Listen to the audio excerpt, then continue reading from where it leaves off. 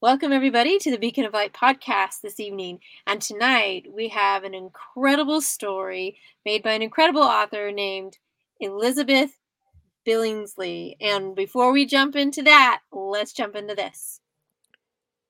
I'm April Tribe Juke. Welcome to the Beacon of Light podcast. I believe we are all made with light, and light is hope. This podcast brings authors who write stories of hope to all of you. Your journey to be inspired and amplified by these stories starts now. And we're back. So, hello, everybody, and welcome this evening. I know Miss Elizabeth through other types of connections and writings and other biddies and all of those fun things. So, Elizabeth, tell the audience tonight a little bit about yourself. Okay, well, by day, I am a public health nurse. And then in my other, my spare time, my hobby time, it's more than a hobby. It's more of a calling now. I am a writer. I blog at my website, which is there, I think, scrolling across the bottom.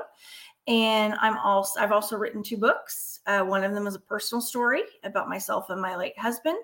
And the other one is the story that you see there scrolling across the bottom that we're going to talk about tonight. It is my fantasy allegory. So 2 different genres. And I hope you'll check them out. They're both at my website after we, chat tonight. And it's good to see everybody. Awesome. Thank you so much, Miss Elizabeth. And so you can see she's very diverse in her writing. But I have to say, how many of you read the blog out there? So incredible, really awesome, because it's such a fun little story. So if those of you who haven't read the blog yet, why don't you share a little bit about how this whole story even came about? Okay. This story actually started as a very short story for my English. It was an advanced English comp class my senior year in high school. So I wasn't even in college yet. And I just wanted to write a fantasy story, kind of base it on allegory. I love C.S. Lewis. I loved his entire Chronicles of Narnia. I had read them all by then, and I've reread them actually. But that's beside the point. So I just wanted to do a little short story and turn it in. We had an extra grade we needed, so I turned it in and I got an A, and I thought that was it. Basically. So, I've kept it all these years, and I rediscovered it cleaning out my closet in 2019. And I literally sat down right there in the middle of my walk-in closet and I reread it, and the writing was fading, the paper was yellowing. But it meant so much more to me in that time. I'd passed through some very, very traumatic things, very, very sad things. And in that moment, it became a story of redemption for me. And so I realized what I had. So I decided that I was going to take it, make an electronic copy of it and see what else I could do with it, build it and publish it. I'd already published 1 book, my personal story. And so I wanted to publish this story. And I honestly, when I wrote it, when I was 18, I never thought I would publish it. So that's it in the nutshell for those of you that didn't read the blog. It's really incredible and you and I discussed this off camera. So now it's time to bring it back to our audience here tonight. Yeah. Thinking about how, as believers, many people believe and understand that God knows the beginning to the end. Mm-hmm. So how do we all fit within that beginning and end? And this time is a time that we are brought here to be tested, to understand, who's on the Lord's side, right? What are we going to do? How are we going to pick things? And we have some time within our lifetime to make these choices, to fade away, to come back, to stay valiant the whole time. There's so many different choices. So a loving Heavenly Father looks at all of us and knows our hearts, knows our spirits, knows everything. about us. And we're in this world having different experiences and opportunities and different ways and paths to kind of be tested to know, I wonder which way they'll choose. And as a parent, I look at my kids often and think, I want they know truth. They've been brought up with, good values and Mhm. the gospel rock. I wonder how they're going to choose. Mhm. There's many times where I'm like, don't. Okay, well, back it up and try again. But, that agency to make those choices and us Mhm. behind showing that love as well as letting go, right? Yeah. There's parts of all of that. I am getting to a point. Well, his Heavenly Father, as He looks at us and knows our weaknesses and our strengths, and we have many opportunities within our life to know how to experience things. Thinking about how you wrote that story, got your grade, yay, close up, put it away, and all these years later be a place of redemption. How do you think all of that came about? Oh, wow. That's a loaded question. um, I think it came about because I was ready for it too. Um, like you were talking about, you're raised in truth, you know what's right. Well, I'm just going to be honest. I had not always followed the truth. Um, I kind of followed my own way in many ways. And I actually tried to mix that with truth and make that work out. Well, that created a lot of opportunities for bad decisions. And so I made bad decisions and I encountered some things, some of them, because of me, my fault. Some of them were things other people did.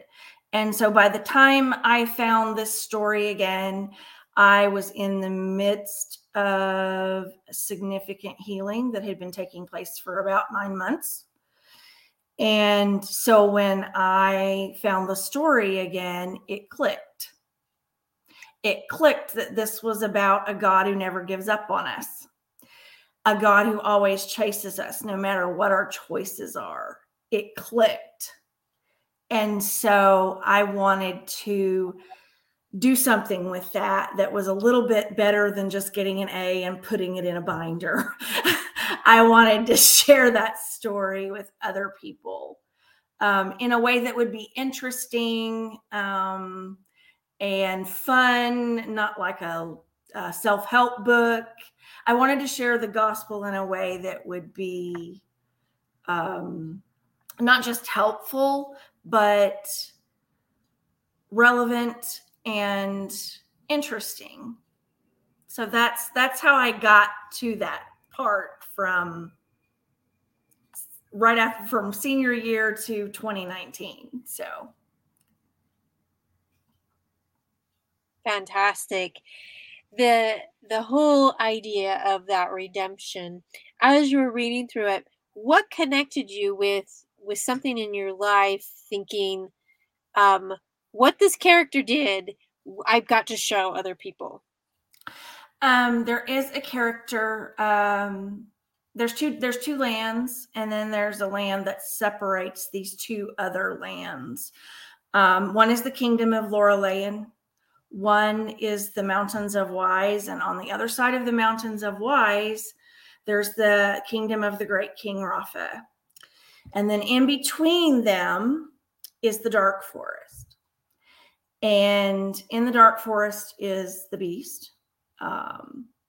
And for many years in this story, without giving it all away, the kingdom of men, who was the kingdom of Lorelayan, they had always taken counsel from the great King Rafa in the kingdom of Havania. I didn't give you the name of the kingdom last time. It was Havania. And he had a son named Prince Rohan, and they had always taken counsel with him. Well, there was a king. He came to the throne, and he thought he knew better. So he abandoned the counsel of the great king and the prince in Havania. And I kind of look at myself as I abandoned the counsel of the king and I went my own way. And I'm going to try really hard not to cry right now. I went my own way, and I caused a lot of havoc in my own life. And in the story, he causes a lot of havoc in his kingdom. And in fact, his kingdom is destroyed. So what happened is, I think I was brought to a point where I was really low. And I had to get really low, just like he did in that story, to realize whose counsel I had abandoned and whose ways I had abandoned. So that is what stuck out to me. And then it doesn't stop there, though. In the story, the king, Rafa, and Prince Rohan, they have a way to redeem everything. And so the story takes you through how that happens. And it mirrors the redemption that Christ did when he came to redeem mankind from sin and death. So that is what it means to me, because he has redeemed me, he has restored me, and he's healed me. And so that is how I connect it all. So what makes an 18-year-old have that much wisdom? You know, You wrote this. Yeah, that's a good question. Like I said, I grew up in the church. I knew what was right. I knew that abandoning the wisdom of God and the word was wrong. But I think that sometimes we let culture kind of get in our way. And we try to, I think I talked to you this before we went live. We try to mesh culture with truth. And sometimes that really just doesn't work out. And most of the time it doesn't work out. So that's where I was in my life from probably about 21 to 25 on till around 40. I was meshing culture with Christianity, and I was a wise 18-year-old, but unfortunately, just like that king in the story, I abandoned wisdom for folly. So there you have it. There you have it.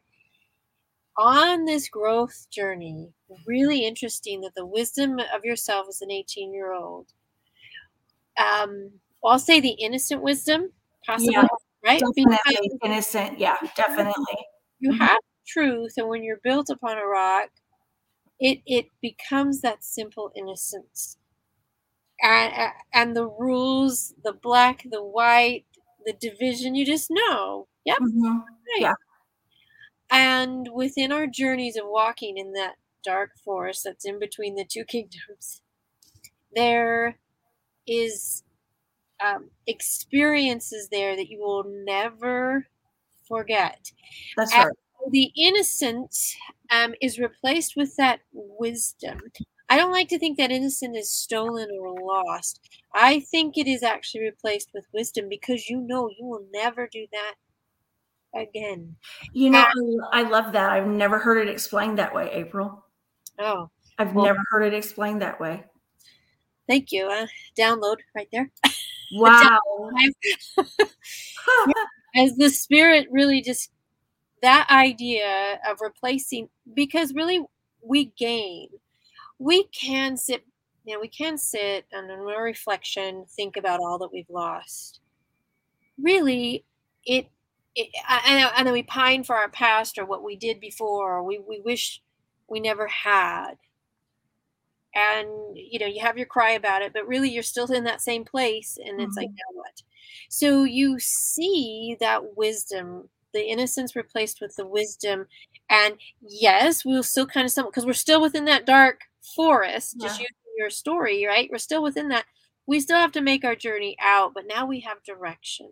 Yes. We have motivation. We have a desire to want to leave the forest.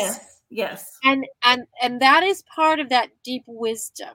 And again, we will keep stumbling, falling, but if our direction is with helping us to get out of the forest, because you mentioned a time frame, right? Yes. 25 till like 40. Some Mhm. people are like, no, we couldn't be sorry for lack, can't be that dumb for that long. Oh honey, yes you can. Yes, you can. And you can have moments of lucidity where you're not as dumb and then go back to dumb. Yes, you can. It's so funny because we think in our forced ability to mingle truth, like Mhm. you said, with culture, for lack of a better word. It's really that idea. And at the same time, isn't that why Christ came anyway, Yes. to redeem us? Because he knew how many Yes. forests, how many darkness that we'd all kind of stumble in. Mhm. And that's why he never abandons us, because he already knows.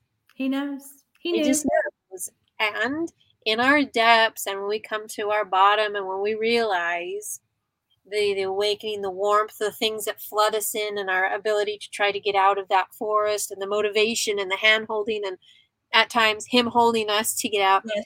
It's Yes. all part, right? It's all part of how life becomes. So taking, without giving away any more of the story, there must be a part where somebody overcomes this part of the forest, and the ending must show some type of greatness. Now again, I'm not going to spoil any stories, but in your mind now, with your experience Mhm. versus your 18-year-old's experience, Yeah.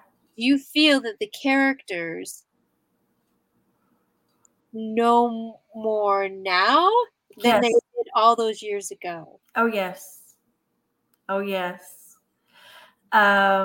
They do. And without spoiling the story, when you read the end of the story and you see the gift that Prince Rohan gives to the King of Men, you will understand what I mean. So I don't want to spoil it. So You yeah. guys got to get this book. I'm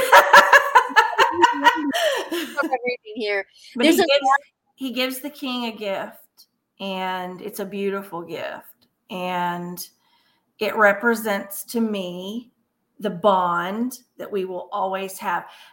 Romans 8:38 and 39 says nothing can ever separate us from the love of Christ, and that gift represents that bond.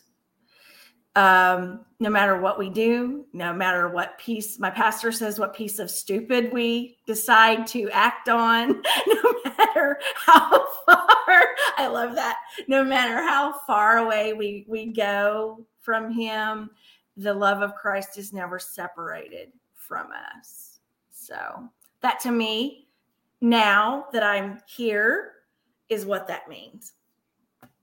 very true. Very true. I see that feeling of real light, and that exchange of the learns. Now, to ask this question, which is not exactly part of your story of the actual written story, Mhm. your experiences of we'll just say stupid. Yeah. Yeah. Would you trade them for anything in the world for what you know now? I'm sorry, say that again. Would you trade your experiences for anything of what you know now? Okay. That has two answers.